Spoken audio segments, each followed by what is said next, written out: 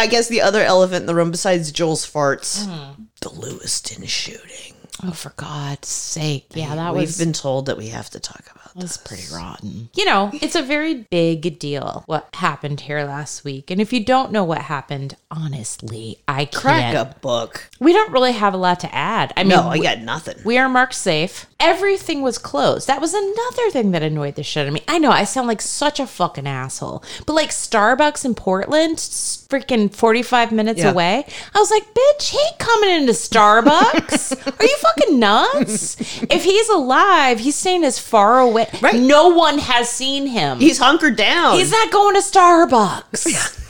Also, he never went to Starbucks. Right. So you're good. If anything, he's going to go to Aroma Joe's.